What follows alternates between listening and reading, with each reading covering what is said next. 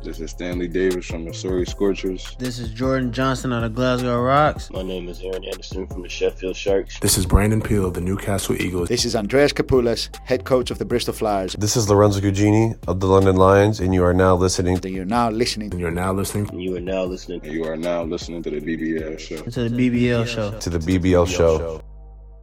Welcome to episode 27 of the BBL show. We are your hosts, Jay Merritt and Drew Lasker, here to scan over another week of BBL action.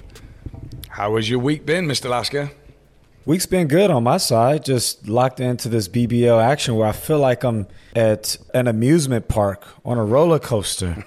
It's going up and down and around, and every time you look and you think you got it figured out, it just keeps changing, man. It's fantastic for the league, like I kept mentioning. And right now for the playoffs, I think it's a lock.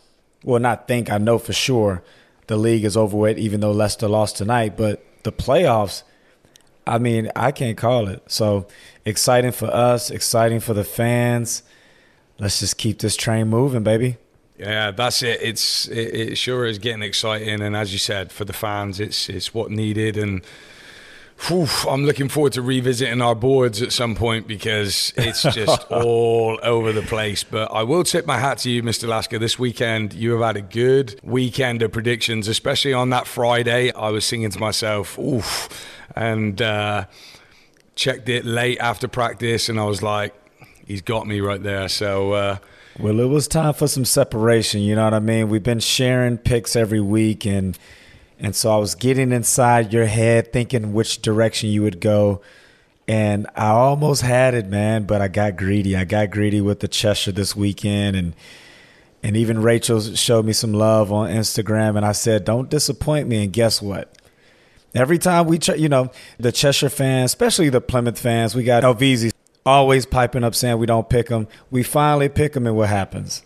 You know what I mean? We got a little bit burned, but hey, just like the playoffs, our picks are hotting up. We're taking a few risks. Well, you're taking some risks right now, but I guess I got to take some risks to try and get back in the come on, baby, back in the win column. The but it's a little back and forth. I think last year was a bit of a landslide, a bit of a riders moment. So I'm looking forward to this race towards the end. But anyway, this week we are joined by Coach Creon of the Surrey Scorchers to discuss a difficult season for the team. We have all your favourites, including this one. You guessed it. It's the Marriott Minute. We have to start with the heartbreaking news of the passing of former Leicester Riders guard Eric Robertson. A shock to us here at the show, considering such a young age and being a part of such recent trophy-winning seasons for the Riders. Riders showing their class as they celebrated his life at home with a touching video of Eric and promoting the Just Giving page to support his young family at this time. So everyone here at the show is certainly giving their love and prayers. Interesting news out of the Cheshire Phoenix. A very weird timing. Ben Mockford has departed for France. But good luck to the GB veteran. Manchester, I noticed, have seen the return of the Mac. Martavius McKnight is back in a Giants uniform. Talking of Phoenix, we had a lot of disgruntled fans at the Coach and Player of the Month's awards, feeling that they were left out in the cold. I did notice that Mr. Lasker got involved also. It seems it was just the motivation Plymouth City Patriots needed, and fans, as their win this past Tuesday night, saw them call that noise out to say the win settles the argument. Mark Rangeley, I noticed, a guy who knows some basketball, jumped in by saying that David Ulf is the most underrated player in the league as he works his way back from injury. Our friend Tahir Hajat calling out the Rocks and the appointment of Gareth Murray as head coach, questioning if players are the right way to go when selecting your head coaches. Jay Bisley on Twitter calling my man Mr. Lasker out to name his top 5 in the league. We have got you, J-Biz. We are going to freestyle at the end of the show with these picks. And lastly, I bow down to the greatness of the Manchester Giants and Leicester Riders coming up with the Retro Night doubleheader. An incredible idea. The league, are you listening? You need to buy into this and make this a league wide event. The hype for me was all around seeing the Incredible Hulk back on the Manchester jerseys. Let's go. And that's this week's Marriott Minute. I'm always watching. That's a fantastic minute, jam-packed as usual. And it's awesome because I love it. It might be controversial, but so many people out there on the Twitter sphere that's getting really bold with the comments. But it's entertainment for me. I love it. And, the first place we got to start is with Eric Robertson. This is a guy that I played against in Bucks, competed with our Newcastle Leicester Rider rivals. And this was a guy that you love to hate. And I say that because he was such a competitor. I remember his rookie year because I think he played in the league twice. They were getting some momentum and he was all over me clapping and being obnoxious. And I remember saying to him, dude, stop all that damn clapping. This ain't college. But that's a reflection of him. He was full of vigor, full of energy at all times, and always played with passion and kept a smile on his face. So hearing this news that, he lost his life playing the game that he loves, playing basketball, was really sad to hear. And, there's a GoFundMe out there for his wife, and I think he has a little boy, if I'm not mistaken. So, go out there and support him and his family as, they try to move forward with this terrible loss. But I could definitely say this is a guy that lived his life to the fullest. So, our hearts here on the BBL show with the Leicester Riders, his family, and may Eric rest in peace. Amen.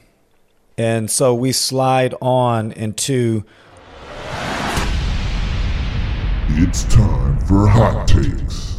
There's so much that we can cover, but we got to start with our guy, Ben Mockford, who departs off to France in M1. To be exact, I reached out to Mike Tuck and Ant Rowe. Those are two guys that played in that league. And, their words to me was it's pretty similar to the BBL, more organized BBL. The Americans are probably what, but the French are probably a little bit, the domestic players are a little bit better. And most importantly, the money pays even more. So, what's your thoughts on it, Jay, about the timing? How bad of a loss do you think this is for the Cheshire Phoenix? Oh, big loss for them because I think just in returning him, you could tell Coach Thomas and him have a really great connection. I'm sure this was done with his blessing. I don't think that there's anything untoward. I just hate the timing of this for the Phoenix. They've been in an unbelievable role. This does feel, a little bit like we saw with Ryan Richards as well. Just the timing that you can do nothing about it now. So as a team, Cheshire Phoenix have got, a lot less talented, if you ask me, especially we know that Ben has got those big performances in his back pocket as well. And they can come in big moments, still a GB international as well, which is showing his longevity, but just really, really odd timing. But I go back to when we did that interview with Ryan and you have to sit on both sides of the fence. So that's the fan in me that's talking about that. That's the person that wants to see the league grow. But when you look at the individual, Ben Mockford's coming towards the end of his career. I don't want to end it too soon. He's in great shape, so he may well be able to play until he's 40, but he's in his 30s now.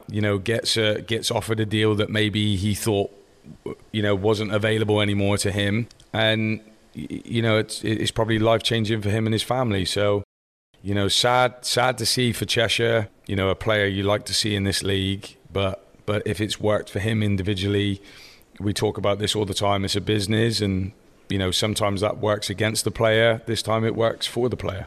Yeah, you absolutely took the words out of my mouth. This felt very Surrey Scorchers to me. In particular with Ben Mockford, because I feel like it's kind of been like a merry-go-round, right? He's been at Cheshire, he's left, he's come back, he's left, he's come back again.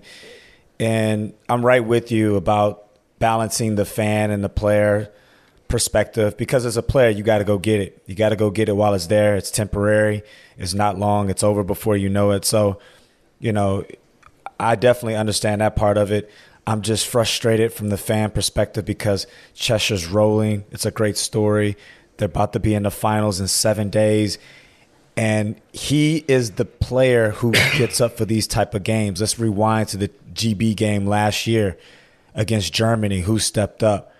Ben Mockford. So if there's going to be an upset on the big stage next weekend, for me, Ben Mockford was going to play a huge role in that because he's the guy that can shine when the lights are the brightest. So, not saying that Cheshire can't get it done. Watch them play tonight. And like I mentioned over Twitter, if, the roster stay the same, and I don't know what's going on with Naaman Wright, but if he's integrated and London don't have Isaiah Reese, this game is a total pick 'em.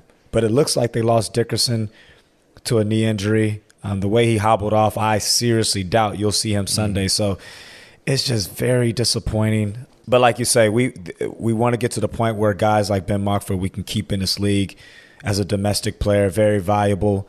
And that's the way we're only going to go as far as our domestic players because you can only have 4 Americans. So, yeah. But you hit all those points. You hit the nail on the head with that. So yeah, and I just want to jump in. I'll finish with this as well. Like in a final, even if he doesn't necessarily become the big time player, you have to take him seriously. You cannot leave that kid open. So yeah. Just from an X's and O's perspective and a preparation perspective, that is a player that you fear. You always fear that he's going to have that big game against you. So I think it's a big loss. Yeah. Moving on to another team who is rising, the Sheffield Sharks, currently 10-8 in the standings.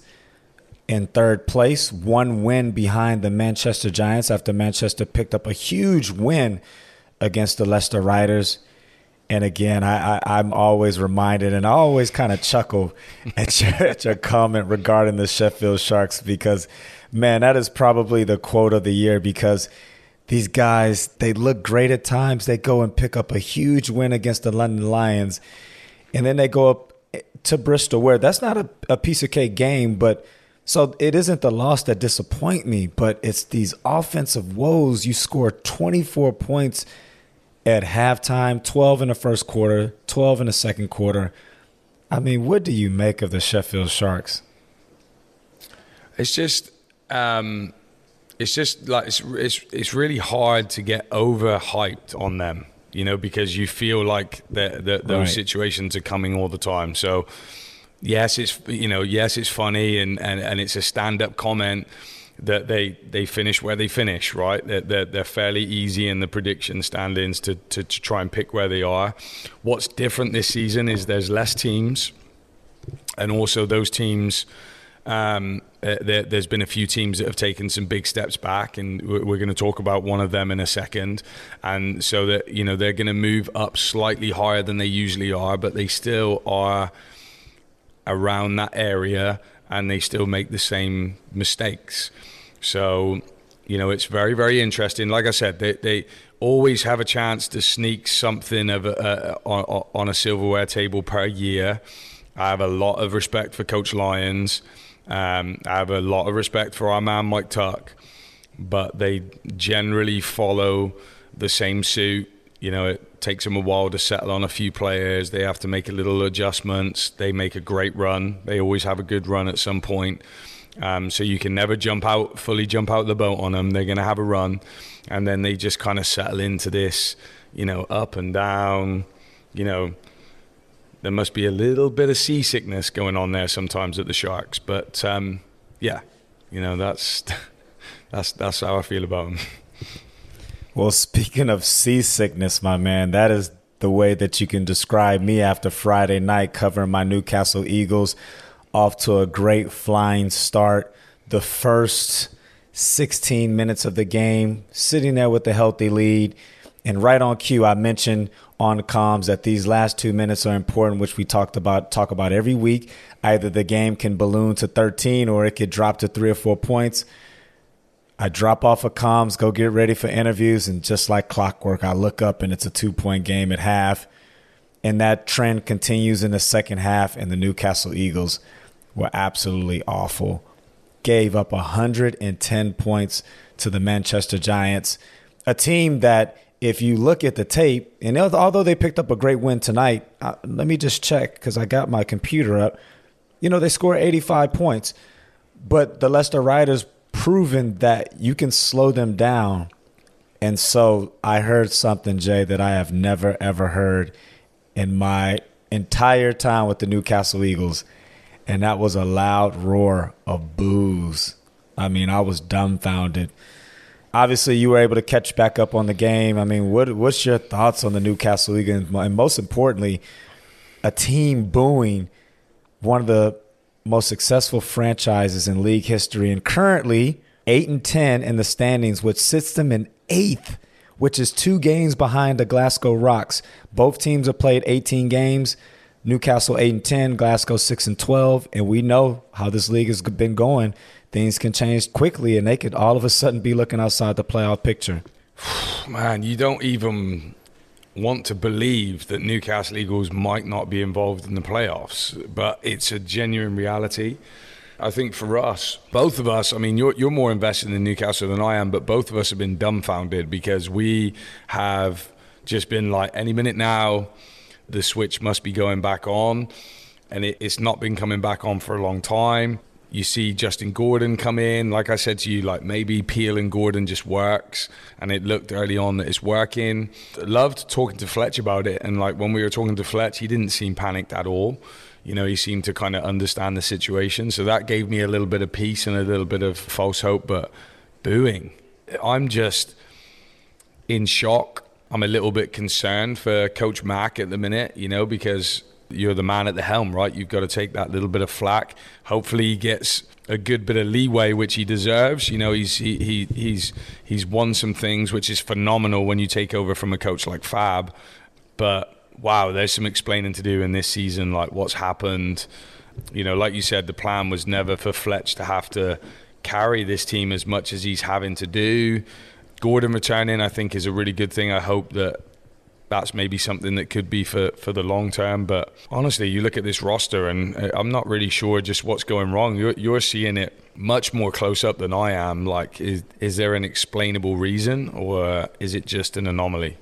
That's a great question. And I mean, I see it on the surface like everybody else, and I attend a couple practices here and there, but not enough to really get inside and to know what's going on. I mean, the only thing that I can think of is that the team just isn't bought in, because they are talented. Don't get that wrong. And my comments over Sky Sports pregame, I mentioned, because Nat asked me what I thought the issues were, and I said it was personnel, but you and I were on the same page about that from the jump. I just felt like the personnel didn't fit the philosophy that Ian McLeod is trying to run there. And I actually mentioned this a few podcasts ago. I said, when they were really struggling, if you remember, Jay, I said 2 things have to change. Either Mac is going to have to make some changes and bring in players that fit that flow motion offense, or he's going to have to adjust his system to the current players he has. And, you know, with that side to wing ball screen, you need guys that are great at coming off ball screens. And right now, there's only one player on the team that can excel at that. Wes isn't a ball screen guy, and they've done a great job of figuring him out, and he's done a great job of figuring himself out, that he's a shooter, he's a scorer, and whereas early in the season they were trying to get him to initiate the offense and you know, handle ball handling responsibilities, and it was very clear that that's not him at all. So, you know, it goes back to my comments I made post game, and it was really hard for me to be calm. I was really upset, and usually, you know, I'm very objective when I'm covering teams, but I was upset, especially after the boos, and it came down to what I said: this team doesn't play defense, and you'll get by. I mean, they give up 90 points a game, which they are an offensive juggernaut, but that's a lot of pressure on your team to have to score 90 plus every night just to win. And so, you know, defense, as you know, Jay, you're a coach now. You've coached at this level before. That's something that you have to really harp on at the beginning of the year. You can't all of a sudden mid-year say, okay, let's play defense, or let's be a defensive-minded team. Like, that boat is kind of sailed, and that's basically what it came down to. This team can't get stops when it needs to, and it's unfortunate. Last thing for me, Drew, is, you know, what do you make of Coach Mack kind of skipping the post-game presser, which is, you know, unusual to say the least, especially at this level and in this league. So do you read anything into that?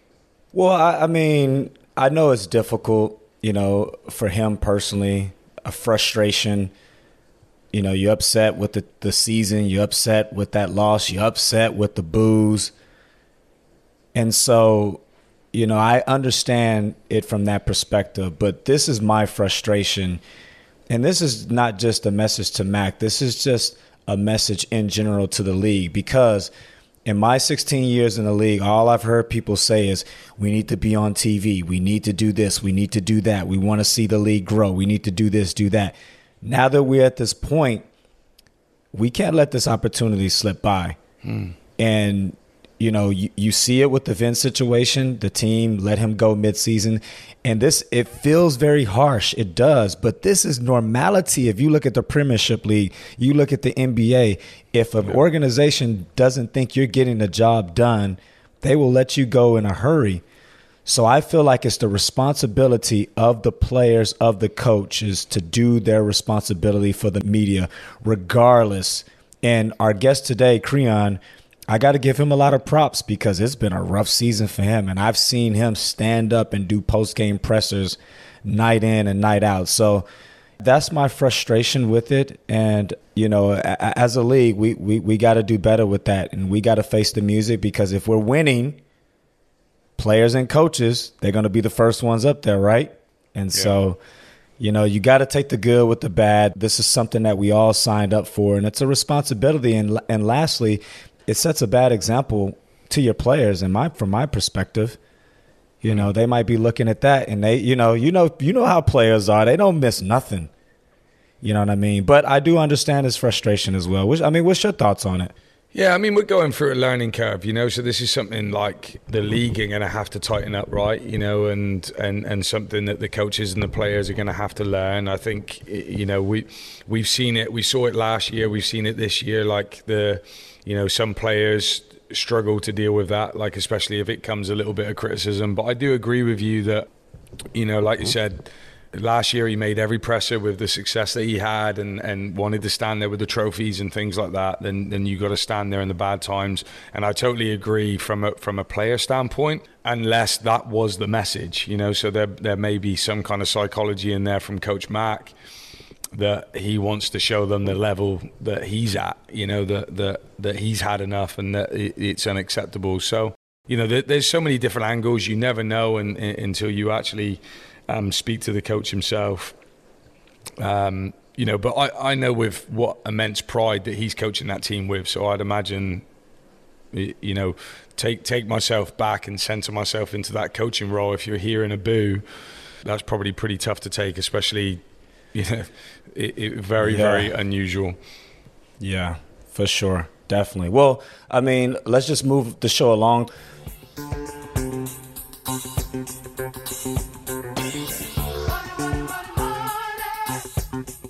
Obviously, we got the trophy finals coming up. We got Cheshire Phoenix versus the London Lions. And you're looking at their roster, it's pretty much a free-for-all. We don't know who's going to be healthy. I saw Jordan Williams play tonight, and he hasn't suited up for months. So buy or sell I'm just going to ask you, who will be lifting up the trophy come 5 p.m. on Sunday? Oh, man. This should be a lot easier than it really is to answer that question, because, London Lions car crash again this season. I can't see them not. Sorry, Rachel. I know that she would she's just going to kill me for this. She kills me anytime. Yeah, but you know it. I think the Ben Mockford timing thing is going to hurt them. Like you said, if Dickerson is injured, or even if he's only 80%, that's really going to hurt them. And I think the pressure's on, it should be on for those Lions. They have to make sure that they put something into this season. And even with that win, there's going to be an inquest. I got to buy that London Lions will be lifting this trophy. Well, you have to buy it, right? There's no if and buts around it. Could you imagine come Monday morning, March 21st, the London Lions walk away empty-handed? How do you explain that? Vince will be sitting there with a little smirk on his face. But I hope it doesn't come down to that. I really like to see London Lions take care of business, but what a story it would be for the Cheshire Phoenix. Wow. But we shall see. Yep, they've done it before, so let's see what happens. Anyway, moving on.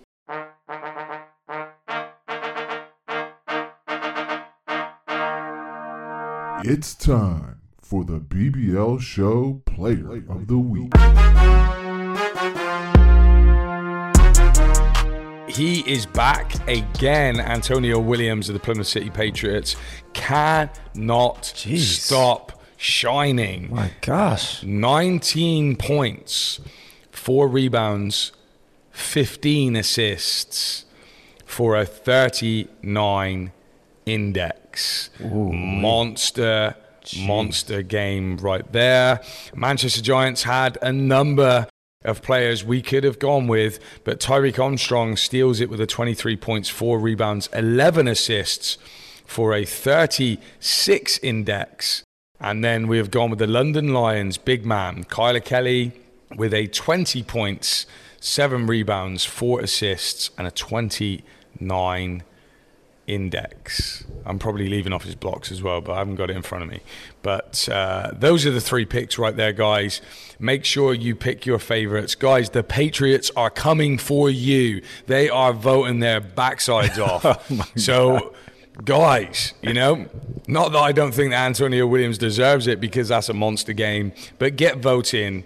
Bring your A game since they're bringing theirs, and we'll see who will be the winner of this week's Player of the Week. Well, if we know one thing, the Plymouth City Patriots fans are a fan of the show because, man, they vote heavy anytime one of their players shows up. So it is a fan vote, and so maybe you guys should get the rally cry like the team's Twitter account and Antonio Williams because he is asking for those votes. But anyhow, we move on to the Alaska Look Back. In this episode of the Alaska Look Back, one thing that I love about our guest is his transparency. And one thing that I mentioned earlier is he keeps it real and he keeps it 100. And so I'm going to play you this clip post-game interview from last year to get you inside of who and how Mr. Creon Raptopulous operates. The Scorchers post-game show, I'm joined by Scorchers head coach Creon Raptopulous. Creon, it was a difficult third quarter which probably cost you the game. What did you think of that second half display? I just think all around we're just not good enough. Our team chemistry is terrible. All right, obviously that starts with me trying to get people to do stuff, and if people aren't going to buy in, then we're going to have those lapses. You look at Manchester, I think they got a lot of team chemistry. They don't care who has the ball. They just keep the ball moving, so it's very difficult to key in on them. Defense and rebounding, that's just heart and effort. Anybody that's played basketball at any level knows that you got to give energy. I think we got a lot of talent, but for some reason or the other, that's why that talent hasn't worked out in other places and ends up with me in Surrey. So as good as they might look as players, there's a reason that they end up being here, and I give them a chance after chance after chance. But, right now I'm ready to just, pull the pin and throw a grenade in and start afresh because it's clear to see it's unacceptable. It's not fun. It's not great for anybody. It's not great for the fans. I'm not enjoying it. Some of the players that are being honest aren't enjoying it. So we can talk about rebounds, we can talk about assists, we can talk about all of that. Until we get our team chemistry right and until we get people that are buying into what we're trying to do, we're going to be going through these horrible nights. Of course, you now dropped to 1-5 in the BBL Championship, but it's a chance to hopefully bounce back next week with 2 road games against Glasgow Rocks and Leicester Riders. What is your plan going into the next week to prepare for those games? I might sound like a stuck record, but the key thing is where we are lucky is that everybody plays everybody 3 times. So until you lose that series, you still have a chance to get 2 games on one team. So as I said, with Cheshire, we 1-1. If we win the game, we get the head-to-head. We now got to go down to Manchester, who've been a very good team this year, and get 2. And the same thing goes with when we play Bristol. We got to get the next 2, and hopefully you win 4 series. That helps you get into the playoffs. But we can't look as far as the playoffs. We have to look at the next game. And unless we're willing to be professional enough and mature enough to deal with the stuff that we're not getting right, it's not going to work. We take bad shots at terrible times, and then people want to put on their Superman cape to try and save the team when you have to stick to what's working, and then we don't do that. We lost Tony Hicks at a very valuable point. Like he's superly like anybody else. He is frustrated because he wants to win. But we need him on the floor. And that becomes the key thing. Is he going to be able to keep his head with the group that we've got? Because the group that he played with when we were here was a very mature group of pros. Whereas right now, I'm not too sure. We just are a million miles from where we need to be. I can't make any excuses. People can look at the statistics. Our three best players from last season, Teo, Skylar, Lavelle, look at their production this year. Is it the teammates that we brought in? Is it them? And these are the things that we've got to try and work out. And there it is, guys. I told you, he keeps it real. And that is your Alaska Look Back. Great look back. Let's get the realness in the room. It's Coach Creon himself. Coach, how are you doing? And thanks so much for your time. I'm good, Jay. Obviously, been a tough year, but I'm still smiling and grinding away. So we'll see where we get to in a couple of months' time. Well, I'm definitely looking forward to this. I think the last time we spoke about a month ago, I said, we got to get you on the show. And obviously the time is right. And for the fans out there, he was invited on the show before they got the victory. So maybe we spoke this to existence and a little bit of foreshadowing. But before we go into the interview, Coach, what we like to do is just get our guests on the hot seat, get to know them a little bit deeper. So I know that you like your shoes. You're a shoe man, just like the players. So usually we ask players what shoe they like to hoop in. But for you, what's your favorite shoe to coach in? I'm an 11 guy. I think I got multiple colors. So 11s all day long. Yeah, it doesn't get any fresher than that. So, guys, you need to pay attention to that. What about off the court, Coach? Surely when you're walking around town and stuff like that, there's something else you prefer, or do you keep it at those 11s? 11s, I got quite a bit of them, but I'd probably say I've started wearing a couple of running shoes. I don't know if that's an age thing, some Nike Air Pegasus and stuff. But I've also got a nice collection of Dunks. So I sometimes wear the Dunks and a couple of Air Jordan 1s. I think the 1s are probably the coolest at the moment. Very nice. Yeah, I just got on that one train. I've never been a fan, but maybe it's my age as well. But what's your favorite all-time athlete? All-time athlete? I can't look further than Michael Jordan. I guess for every reason that anybody in my age group would know, without a doubt, Mike. Love that. What about favorite meal? Favorite meal, that's a tough one. Coming from Zimbabwe, we barbecue a lot, or we call it a braai in Zimbabwe. So I probably have to say a braai. We T-bone steak, T-bone steaks, hungry. Probably some ribs, some, chops, I'm a meat person. It's got to be meat. You're going to find me on no vegan diets or any of those things. Favorite movie genre? Your action movie guy? Genre. Got to be some action. Got to be some action. Definitely going to be action. So anything with probably with Denzel Washington. His stuff is you had to watch a bad one with him. Oh, you took my next pick then. So favorite actor or actress, are you sticking with Denzel or have you got somebody else in mind? I'm going to have to stick with Denzel. I'm going to have to stick with him. Good choice. Can't go wrong. Yeah, he's the guy. Well, favorite musician, this is really going to tell your age, Coach. Are you riding with these new guys, your old school guy? Who's your favorite musician? Man, that's a tough one, but got to be Jay-Z. Yeah, Jay don't get old. It's got to be Jay-Z. Love that. That's a great pick. This is Jay every day. Not that I listen to anything. Okay, favorite holiday movie. So you can pick any holiday. Is there a movie that sticks out that reminds you of a particular holiday? Holiday movie. That's a tough one. I watch so many movies and stuff, but I'm probably the worst person with remembering titles of things or things that go hand in hand. So you got me on that one. I can't really think of anything. We'll let you have a think. You can catch it. You can catch it up with Mr. Lasker later on. No stress. Yeah. I'll fill it in for you. Home Alone. You can't go wrong with Home Alone, so I'll fill in the blanks for you. Yeah, Well, I guess so. I'll probably go with soul food, though. I mean, like if I want to laugh and I want to cry, I'll probably go with soul food. There you go. We pulled it out of him in the end. That's what we do here. Yeah. Well, I mean, you're busy for 9 months, so you don't have a lot of time to move around. But when you do, what's your favorite travel destination?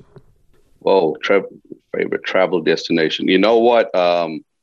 Just because of where I come from, and as you say, those 9 months. So it would have to be being able to go back home. Just being able to go home to Zimbabwe at times. I don't think anything comes close to that for me. I think, being fortunate enough to get around to a couple of places in Europe, like really enjoyed being in Croatia a couple of summers ago. But yeah, back home to Zimbabwe, definitely. No place like home, that's for sure. Now, we're in a social media age, so people will always like to follow, especially when they hear a guest. What is your favorite social media platform? Where can we find you sharing thoughts? I share my thoughts through my players, I think, and through the people that are around me. I'm a kind of like a Jekyll and Hyde with the social media. I think that there's something really, really good about it. And then I also think that sometimes it empowers the wrong people. But it's the times that we live in. So I accept that. But it is a battle that I have with my players about, just about what priorities are and just how much on social media is actually real to, I always see people always joke about people posting that amazing meal that they had. But I've never seen somebody post that, that egg that the yolk broke, or man, this went bad, or those are the honest people that post the mishaps. But everybody's just posting something that's just simply perfect, and I don't think life's always that perfect. So I'm hot and cold with social media. Yeah, that's exactly right. It's all about the highlights. That's why, Coach, I think you would make Twitter blow up, because you keep it real, man. You got to get a Twitter account, man, because you'll tell it like it is. Yeah, there's all kinds of people on there like claiming they do the dishes right and stuff like that. Ain't that right, Mr. Lasker? I just tell the highlights, man. I'm not going to tell y'all my kitchen, but you see my kitchen for Mrs. Lasker. I cleaned it. I cleaned it before the show, so yeah. Well, Coach, I know that you're from Zimbabwe and you spent a lot of time up here at Teesside, which is close to me, and your name still rings true up here in the Northeast. But I know I don't, and I'm pretty sure the fans don't really know your story of when you actually came to the UK and how you actually got here. So just share a little bit about that part of your life with us. Right. Life in Zimbabwe was great, was everything that you'd want it to be. When we played basketball in high school, we had 1,000 people watching us, so very similar to the States. So big atmosphere, big basketball culture, even though it wasn't the number one sport in Zimbabwe. And as I went through that, obviously played for my country, represented Zimbabwe. And there's a teammate or an older player that would always come back from Europe and coach me. And he wanted me to go play in Europe. And I was always about, nah, life is too good here. I don't want to, I'm never going to go down that path. I'm happy where I am. But when things started changing in Zimbabwe, where I became a dad at a really young age, at 18, I became a dad. And that was just before I was actually supposed to go to the States, which I had no idea about, what it was going to be like going to the States. But my wife now, Cheryl, and I had Kaylin, and I did the right thing. My dad said, well, now you're dad, you got to stick around, you got to work, you got to do stuff. So after that, the basketball still continued, and then had an opportunity to go play in Greece through my Greek heritage. But then family friends said, yeah, don't forget, when you get to Greece, you're going to have to do some national service in the army. And I'm like, whoa, I don't speak a word of Greek. I'm sorry, I can't do that. So the Greece one was put on the shelf. And then about 2 or 3 years later, got an opportunity to come and work out for some clubs in England, which was around 2000, 2001. And that's when I made the decision, okay, let me go. And that was mainly because of obviously how things were changing back home. And I wanted to do something better for my son. For Kalen was very sporty, young and sporty. So I wanted to give him more opportunities, and came up to the UK. I came a little too early because one of the things that I just don't understand about England that we're still working on is once the season ends, it's just like so quiet. Like to find a run, to find people playing basketball, there was like nobody, you know. And I came a little early, and then Tony Hansen, late Tony Hansen, one of my mentors from Teesside, had coached a kid from Zimbabwe, and that's how he knew about me. And he asked me to come up to Teesside. So went up to Teesside to play in a little game, like a summer game, and I got injured. So injured my knee, and was like, okay, I got to go back. So I went back to London to go back to Zimbabwe to get my knee checked out and stuff. And Tony Hansen contacted me and said, I know you coach basketball. Why don't you come do your rehab in Teesside? And I was like, okay, spoke to my mom, spoke to my wife, and they're like, you know what, you want to do basketball, that might not be a bad thing. So I left London, went to Teesside, got into the coaching. And the crazy part, guys, was while I was rehabbing, I was around these players that I hadn't been around before. So I'm around British players, I'm around American players, all good guys. But I came from Zimbabwe, and, you know, hearing guys complain that they were given one pair of sneakers, or they only did this for me, or they're only doing that for me. I was like, wow, like, you don't know how good you've got it here. You know, we'd go into a gym and, this gym's way too cold. I can't practice. This gym's way too cold. You know, I played in like 32, 34, 36 degree heat outdoors, you know. So while I was rehabbing, I realized that maybe I might path something else, you know, which was very surprising for me because I was about 27 at the time. And I thought I'd play, you know, somebody was going to have to tie me down to stop me from playing. But that's how that transition came, because I just thought I needed to help the youth understand the bigger picture and you know, kind of from a coaching way and a mentoring way. And that's why I stopped playing. So luckily it was Teesside. Teesside were one of the top teams in Division One. Remember seeing Jay as a Plymouth when Plymouth were one of the powerhouses also in Division One. And so I just coached and stuck to it. And, you know, this is where it's taken me, you know, after all those years. So that was my journey to coming here. Came here to play, but before I even played a game in England, I injured my knee and then just got into the coaching train and never left it. Man, love that. That's a great story. Like I said, I don't think there's many people out there that really understand your journey, and I guess one of the reasons why we love talking to you, you know, not just on the mic, you know, whenever we get a chance to catch up with you, is just like we love your transparency. Like you are 100% authentic. You never try to hide behind anything or have any agendas or have anything like that. You know, you speak. Honestly, do you attribute that to your heritage and the way that you were brought up, or is that more like from the coaches that you got to be around? You know, like I said, you know, I remember Coach Hansen, and you know, my favorite player. You know, I hate to admit it because you know I loved all those Raiders guys, but Ralph Bucci, man, was just unreal. And I got the chance to coach against him when he was up in Durham, and he was still just as good at nearly 40 years old as he was when I remember watching him as a kid. So, you know, is it this transparency that you believe in? Is that part of your heritage? Yeah, I think it's heritage, upbringing. You know, I think you learn something from every single coach that you play for. No matter whether he plays you 2 minutes or plays you 3 minutes, there's always a lesson to be learned. But I got three things that I always say to my players that I need them to be. You know, I just need them to be honest. I need them to trust, and I need them to respect the opportunity. And so in those things, if I'm going to be demanding that from players, then that's how I got to lead my life. I've got to be straight up. I got to take responsibility when it's time to take responsibility and so forth. So I guess I'm fortunate in that when I was coached by my dad, He was straight up, if anybody that's been coached by a dad will know, it wasn't easy. I don't think it's as straightforward as it's been for Kalen and I.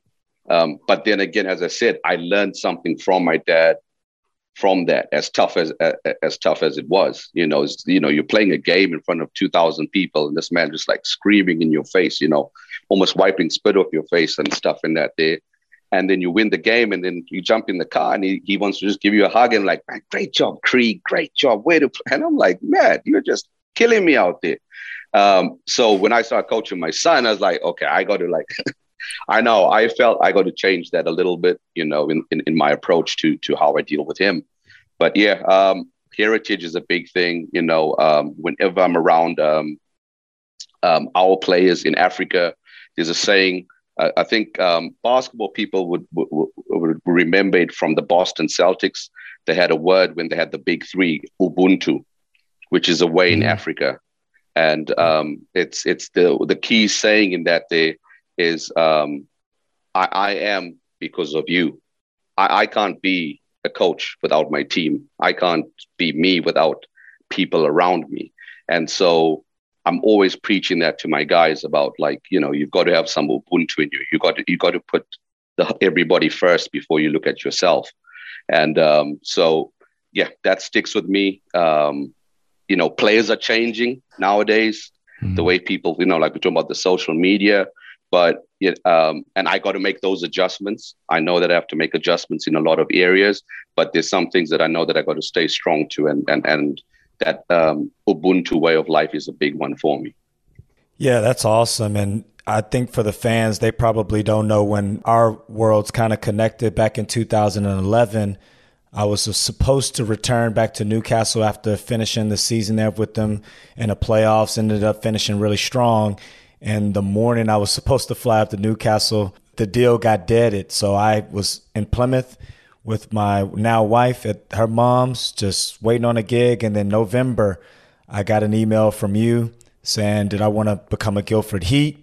And I was on the train the next day. And it was a weird transition at the time for you, because I always say there was two teams. There was this veteran five of Julius Joseph, Mike Martin, Dean Williams, who were on their way out the game. And then you had this other group of Macklemore, Teo, Albert Margai, and I was just kind of in the middle of that group. And I just remember there being like, I just remember with that team, like the older guys always played together, the younger guys played together, and you flipped me into both groups. And I remember that year, the older guys would be like, man, let's go out here and kill these young dudes. And then you'll put me with the young guys and they'd be like, man, let's go out here and kill these old dudes. And so it was just like it was almost like a power struggle. And obviously you've been at now, which is now Surrey. So just kind of describe your time at Surrey, which is, how many years have you been now? What has it been, 12 or 13? Well, I'd say I think I did about 3 or 4 years with the Heat, and then took 2 years out, and now this is like 6 years now running with the Scorchers. So right. Okay. Yeah, so it's been some time. Yeah. Yeah. So just how would you describe your journey with the Surrey Scorchers and Guildford Heat? You could put both of them into that box. Mm. This takes me back to the fact of why I stopped playing. When I was like, everybody wants this and wants and wants and wants. And with all the respect in the world to the history and everybody that was before me, I remember the Heat being up there, being in Europe and so forth. And around the time that I ended up there, the budget was probably half what it was before I got there. And I know that because of Excel sheets that were sent to me. And, I'm looking at my budget and then I accidentally click on a previous budget and I'm like, whoa, this is a whole lot different to what I'm dealing with.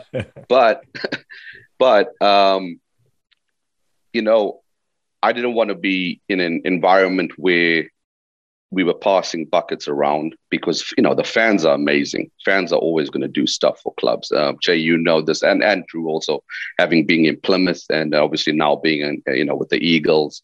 Fans are amazing. They want to win so bad. They'll do anything for their club.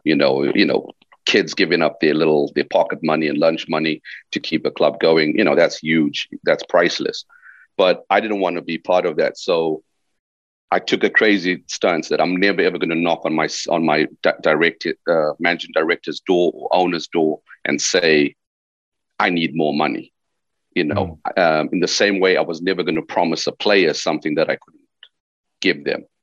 And because of that, I always just worked with what was given to me, and was honest with my players. And I hope that I've been that way, that players know that. So the Guildford Heat one was like, we were going in the right direction. We got to, I think it was the one season, I inherited Mike Martin, Julius Joseph, and Teo. And I say inherited them because Chad McKnight was there before me. Right, and he had put them on I think he had put them on 3-year deals. And so obviously all great players, Teo, I'm really close with Teo. Mike Martin and I are still very, very close. Julius Joseph and I really, really tight. And as we're going through the stuff, as a player, as a coach, you get to realize which type of players are which, And I'd known Teo from when he was at Tower. So Teo was like a young guy I knew I could develop. Mike Martin was kind of like that silent captain, that was he was just ready to win. And he was great at that. And then Julius was kind of like the mediator who could discuss stuff with people. When they came to the end of those 3-year contracts, Teo opted to leave. I think he got I don't know if he went, I can't remember if he went abroad, but Teo opted to leave. And Mike also got a bigger offer to go somewhere. I think it was to London Lions, and Mike left. Yeah. And then I was left with Julius, who was the guy I liked the most in terms of where he was in his career. And I knew I was going to have a young group. So Julius Joseph was going to be the perfect person to kind of like help young guys come through, because he just had a way with himself of, communicating and stuff and that there.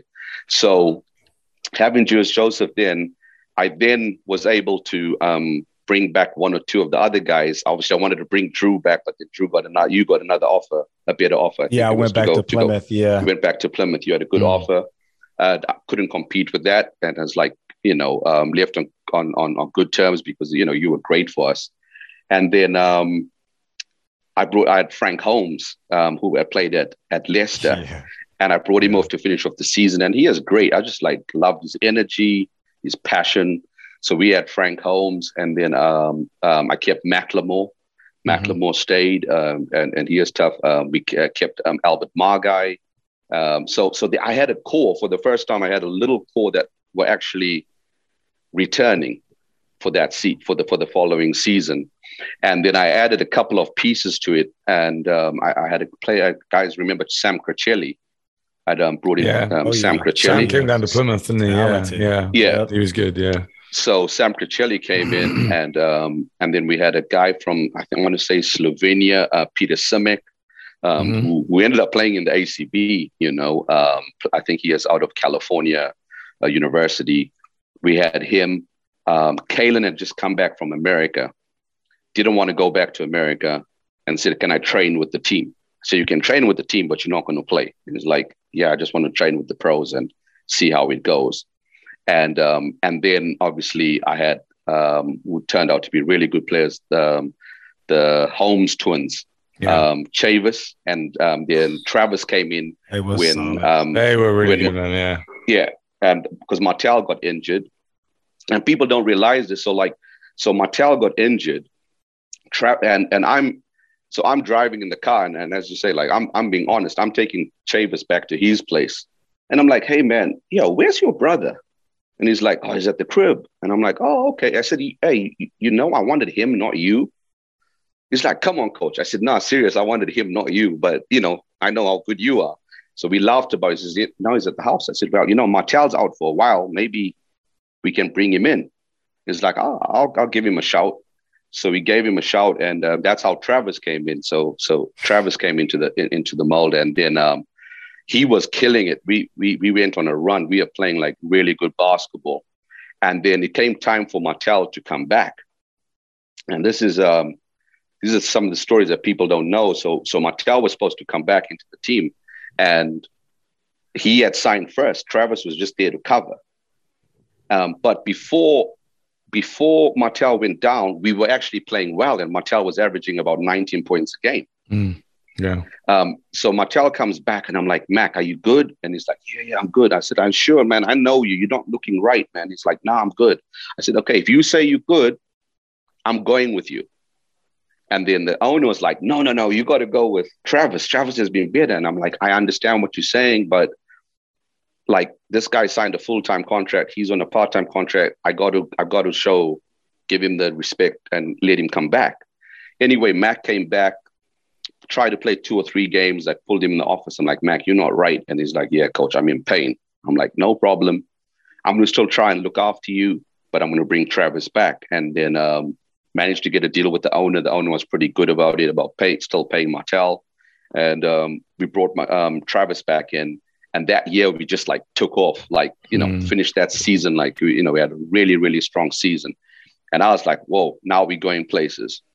And then at the end of that season, it's like, okay, now we just need to add a couple of tweaks, because like we're knocking on that top 4. We get into where we were, and boom, I'm out of a job. The club got signed over to Jack Majeski. Like I was totally blindsided in the whole thing.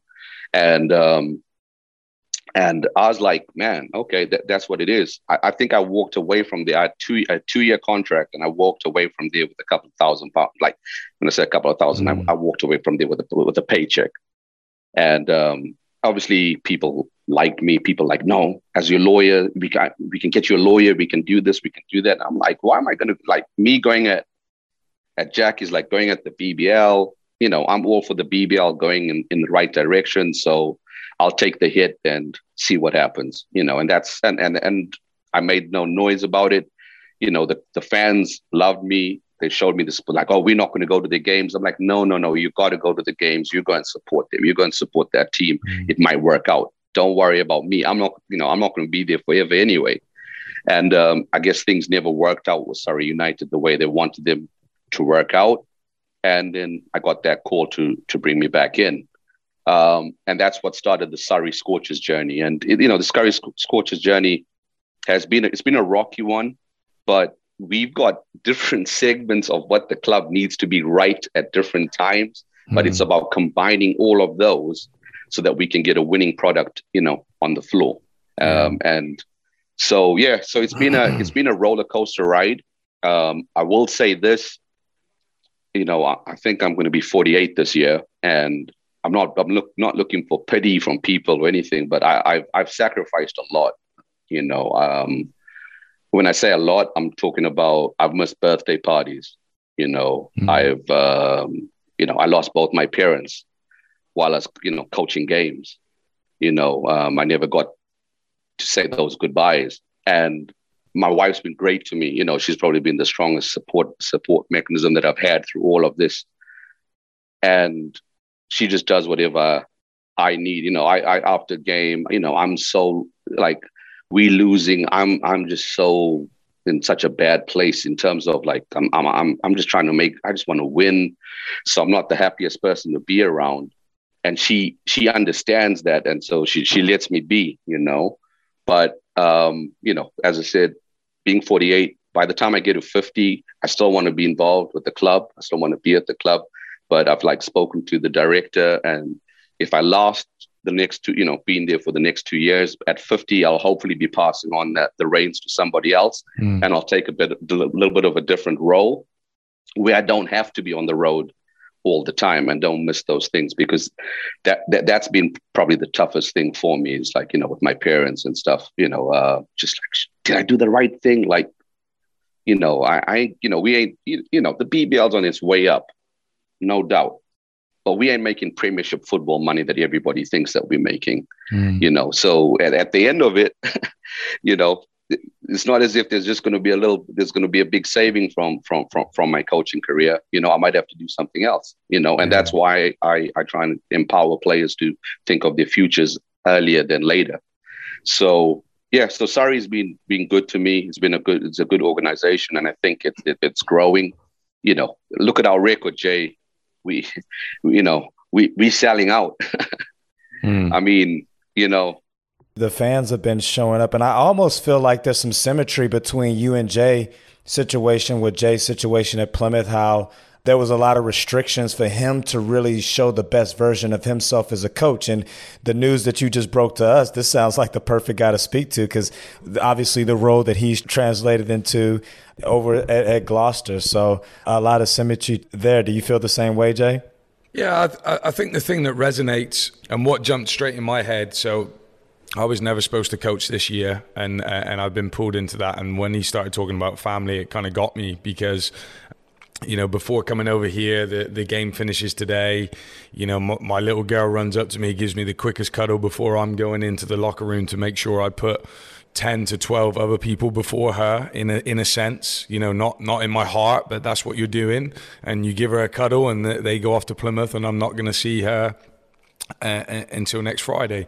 And as coach is pointing out, like, he genuinely is not looking for sympathy any more than I have. Like, we've chosen these paths, but sport, with sport comes huge sacrifices, and I guess for me as well, a lot of people talk about situations, but really, what are the expectations for you, coach, like there, because it's the same as me, being at Plymouth and stuff like that. The behind the scenes conversation of where the club was at that time was very, very different to the narrative that was on the outside. So I always think you got to judge it from what's going on the inside before you start talking about records, before you start talking about budgets. Like, what is your remit? Because when we have those conversations, you're so much more than just a head coach to that Surrey Scorchers, and people don't even know. I think, when Gavin Baker approached me and we continue to speak about stuff, he keeps it real, because obviously he's under pressure, all as much as I'd be under pressure to get results. But as a club, as I said, there's, a club has so many different factors. You've got your little partnerships with the universities, with schools and so forth. You've got your community program that's running and doing certain things. And then you have your local sponsors that you try and get involved. And at different times, we've had different things peak within the Scorchers organization, and that's what we're trying to do. So this year, sometimes you learn so much when you're losing, because you don't want to replicate it. You don't want to, you don't want to make the same mistakes over again. And we realize that we've got to find out what's going to be our niche to keep players so that we can develop a culture.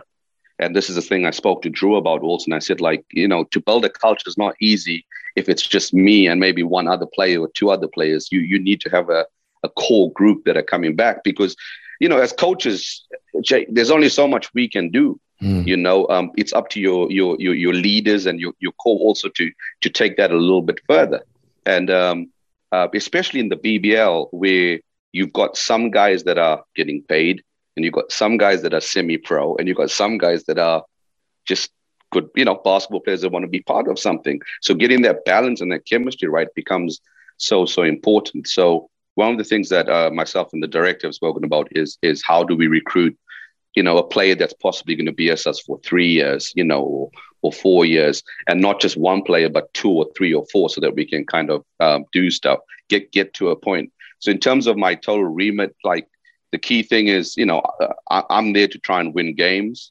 I'm there to make sure, as my role as director of basketball, I'm there to make sure that we kind of growing as a franchise in different areas, and and just make sure that we get to where we want to be in a couple of years' time. And we know that's not going to be straightforward. I think the bar raises all the time. You look at, Newcastle raised the bar with the arena. Leicester's raised the bar. Plymouth gets an investor come in, it raises the bar. London Lions get that, it raises the bar. And that's what happens. And we don't want it to be that we just have somebody come in and it's a short-term fix for a year, and then we're back to, starting from scratch again. And so that's where I think we want to change. And I know it's difficult, because we've got Scorchers have got fans from Thames Valley days, Thames Valley Tigers to the Heat and so forth. And I understand that, they just, people want to win. I know that. I know how it feels to lose. I'm right there. I'm feeling it with them. And I have a passion and a drive to at least do the best that I can in the time that I'm there. So that's what I'm saying. Like in these next 2 seasons, I'm not going to leave any stone unturned. I'm learning. I'm reaching out. I'm reaching out to the people that have been there. I got on the phone to messaged, was chatting with Fab. And I was like, Fab, like, I know you're busy, but I need to know what your thought process was, and just so that I can get an understanding of the way he approached it and how he started that going. And the same thing with other top coaches that have managed to do that. So I know I went around the buildings a little bit with what my remit is, but the idea is to try and build up that Scorchers into being a big brand. And, I think our fans turning up, even with where we are, result-wise, just shows that we are building something.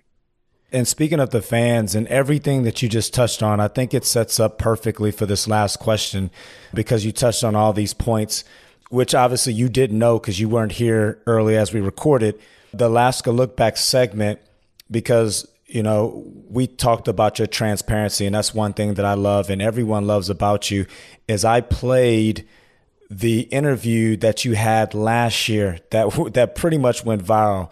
I can't remember which game it was, but obviously you remember when you just kept it 100 about the performance and the players. And I've seen you many times this year stand up and do a post-game interview after losses, after bad losses, after disappointment. And so Friday in Hot Topics, Jay and I was talking about this Friday. I'm not sure if you're aware because you were playing. There were boos in Newcastle for the first time. And, with Sky Sports, obviously, we interview winning coach, losing coach. And, Mac didn't show up for the losing coach's interview. And so this is my question, like where the league, and you touched on it, the league is trying to move in a direction, it's trajectorying up with the TV coverage, all this.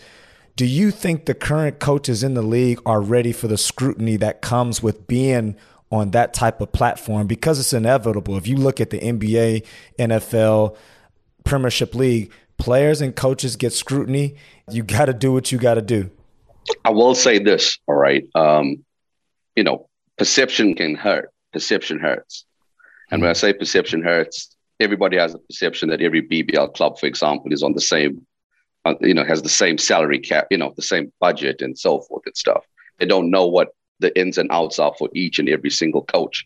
And I can say that across the league, everybody's got different things that they've got to deal with. What comes our way is part and parcel. You 100% correct, Drew. The part that hurts me the most is I can stay away from social media. I can protect myself, but I can't protect my family who are on social media. I can't, I get random phone calls. Hey man, long time, you good? And I'm like, yeah, man, I'm good. Like, you sure? I'm like, yeah, no, I'm good. And it's just because people have, seen, read stuff and so forth, and they know what we're going through. I remember being in the one time I got home from a game.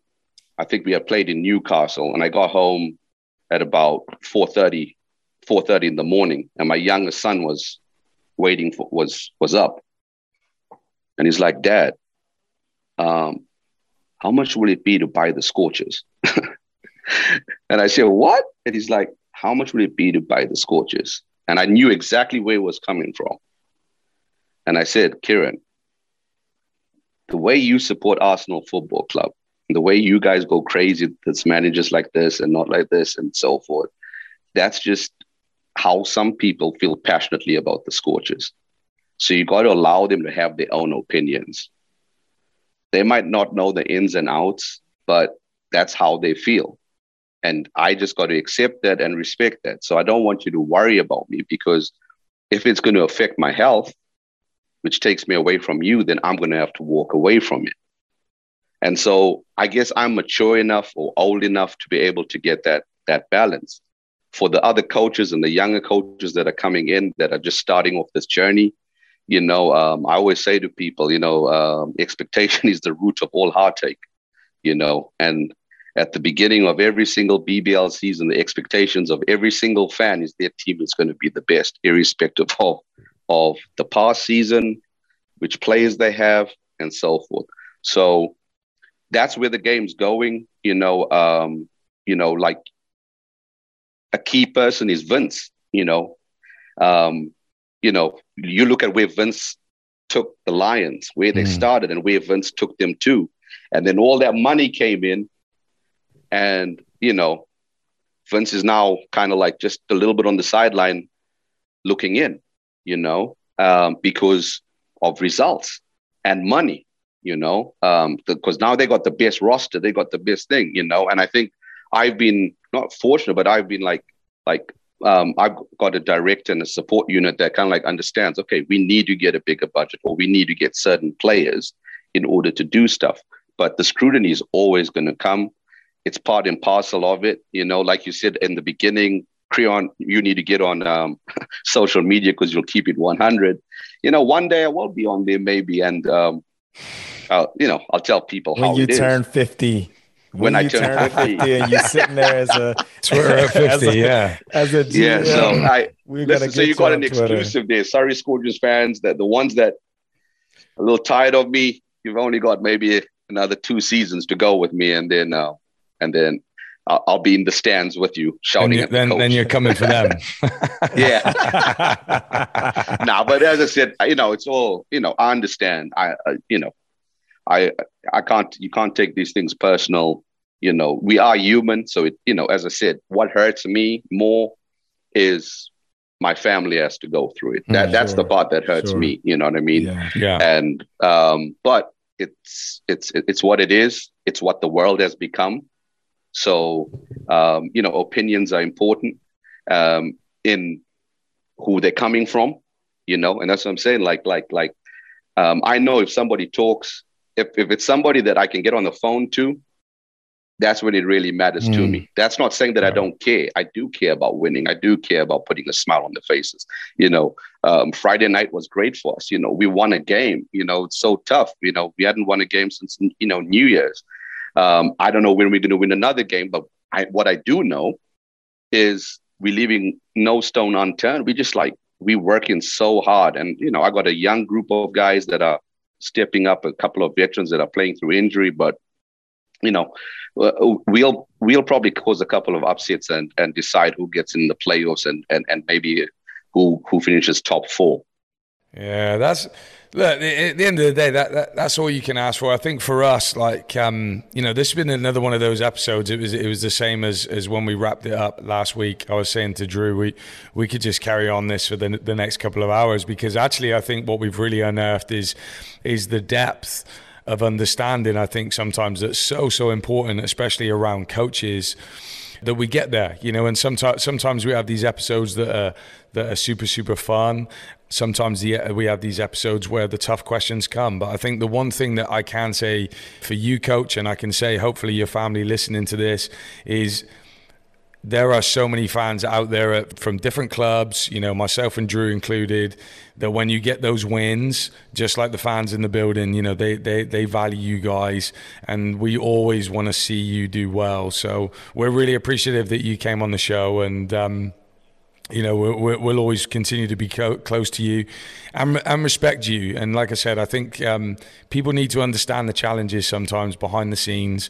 I can categorically tell you right now, the budgets are completely different through the league, and I think you're dealing with that admirably. So we really appreciate your time on this Sunday night.